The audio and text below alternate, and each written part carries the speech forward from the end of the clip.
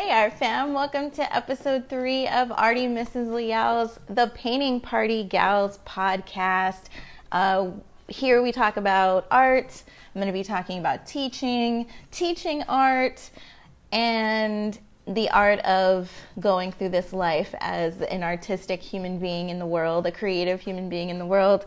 So let's talk about art today. We're not going to really get into the more antiquated, a lot of old or dead white artists, right? And usually they were men artists, right? There weren't a lot of female artists. And really, if you do your research, you'll find that there were a lot of female artists that either painted under male pseudonyms, which is really sad because they had just as much skill, if not more skill, than their male counterparts during those times. And that was really during the 17, 18, and early 1900s.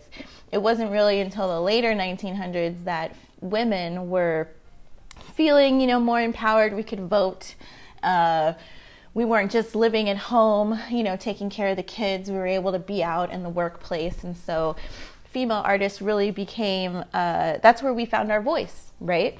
Well, aside from just being female and being an artist, it's hard out there, you guys, because it's a lot of looking back at the traditional techniques of what art is like and then turning that into the process of teaching. So while I was at NYU, what we did was we talked a lot about social justice. That's what the program was. We talked about working in schools that were in more inner city areas of, the country. And so I was right in the thick of things when I was at NYU. I student taught at a 9th grade academy in Brooklyn. The other side to that was doing my elementary student teaching, which sent me to the Upper East Side, East 81st Street, where I was student teaching at PS number 6, I believe, and which was an equally amazing experience, just as much as the 9th grade academy was a great experience.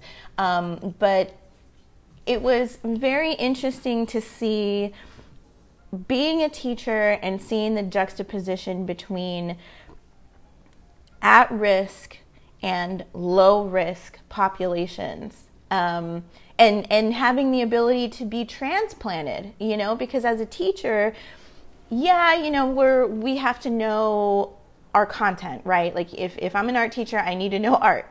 You should not be teaching if you do not know your content, and that's just what it is, right? Well, as a teacher and being able to be so flexible, which is pretty much what we all had to prove over the last, I'd say about 8 or 9 weeks, since after our spring break here in Texas was March the 6th. That was our last day. We actually had field day that day. And I remember it was a beautiful sunny day, super great. And then all of a sudden, bam, coronavirus hit. And it was a pandemic and we couldn't go anywhere. We couldn't do anything. And then it was like, so what is teaching and what is art going to look like now? Well, it was a little difficult because being a teacher, we thrive. Well, I won't speak for all teachers, but I will speak for myself. I always thrived on those little minds that I got to mold, right? And the conversations that we used to have with our students or with my students, it was so uplifting and so amazing that I'd come home absolutely exhausted because all of my attention was given to their success and them being as creative as possible, regardless of their home situations. And I believe the reason why I was given the opportunity to teach in a at-risk area of town was because I myself, when I was growing up as a kid, living with my mom and dad, I was in an at-risk area. My parents were not they were not middle class. You know, they were not the upper middle class. We were definitely lower, and probably a little bit below the poverty line. You know, but the whole goal when you're a kid and you see all these opportunities and you know, you're watching TV, you're hanging out with friends, you're getting to know your teachers, you're getting to know the lay of the land where you're at. And for my instance, in my upbringing, we moved around a lot. And it wasn't because we were military. It was actually, my dad was an asset to his to his job, and so they moved him around a lot. And so that in and of itself was great because it gave me the ability to see lots of different things, to meet more people than just the people that I was kind of in a fishbowl in where I grew up, which was Abilene, Texas. And then we moved to Corpus Christi, Texas. And then finally we transplanted ourselves to San Antonio, which is where I've made my home since graduating from NYU.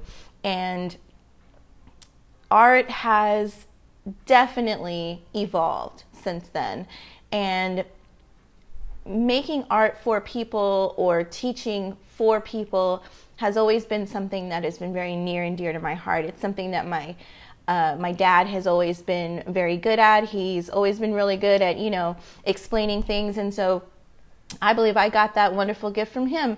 Now, art today, and after, especially after the last couple of weeks since the George Floyd incident and murder by the police in Houston, Texas, really has changed the game.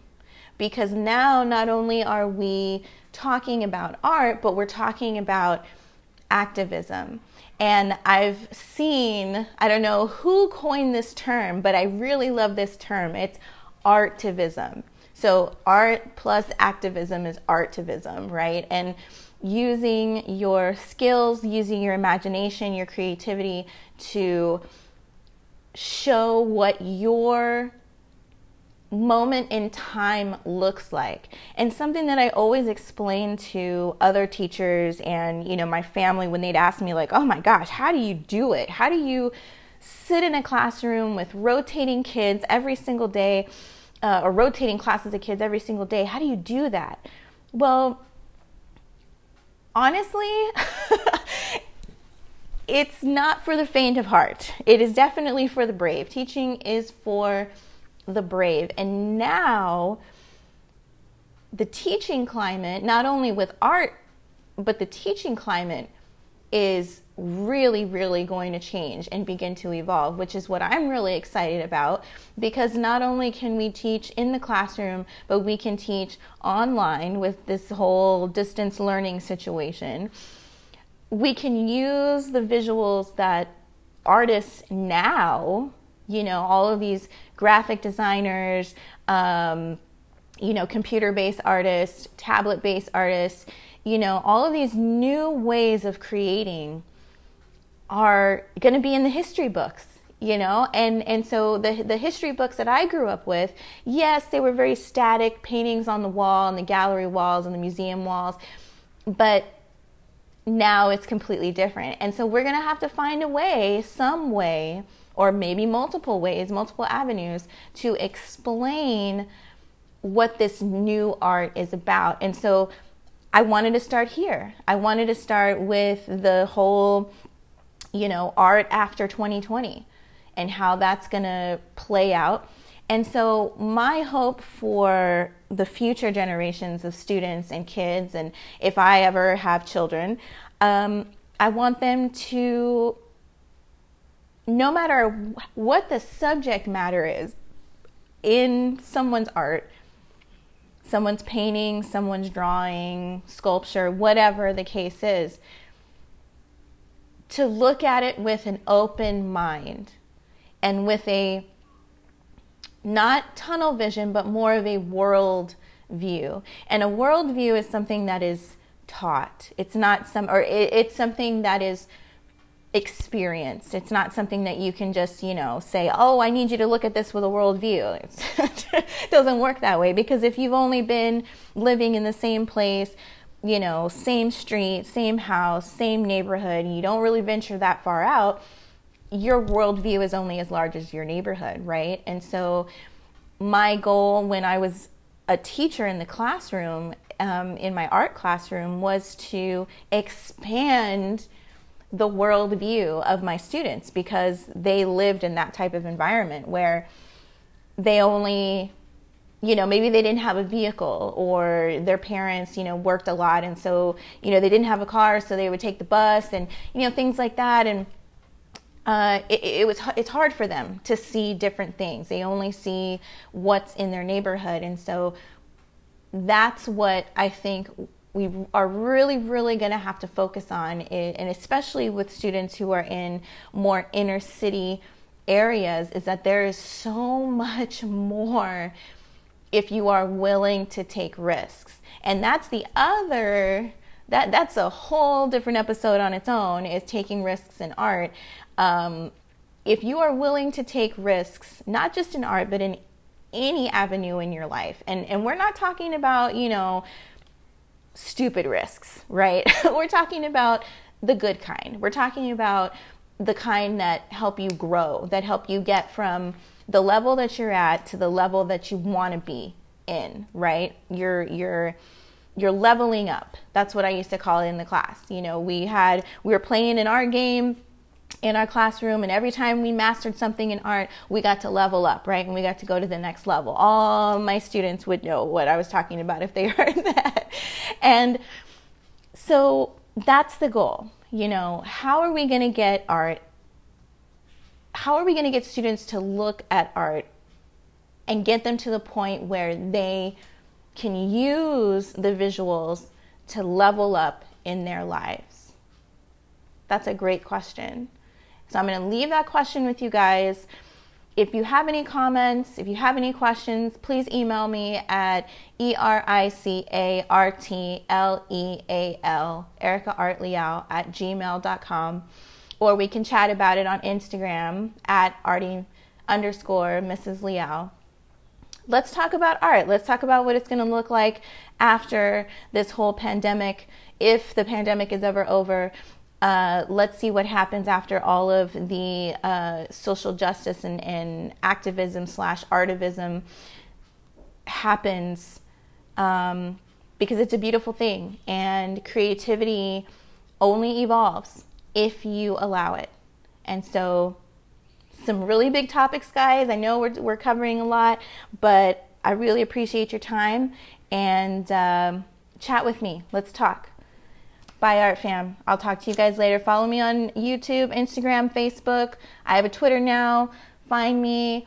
If you paint with me on Saturday, that's awesome. I can't wait to see you. I can't wait to talk to you and show you some things about art.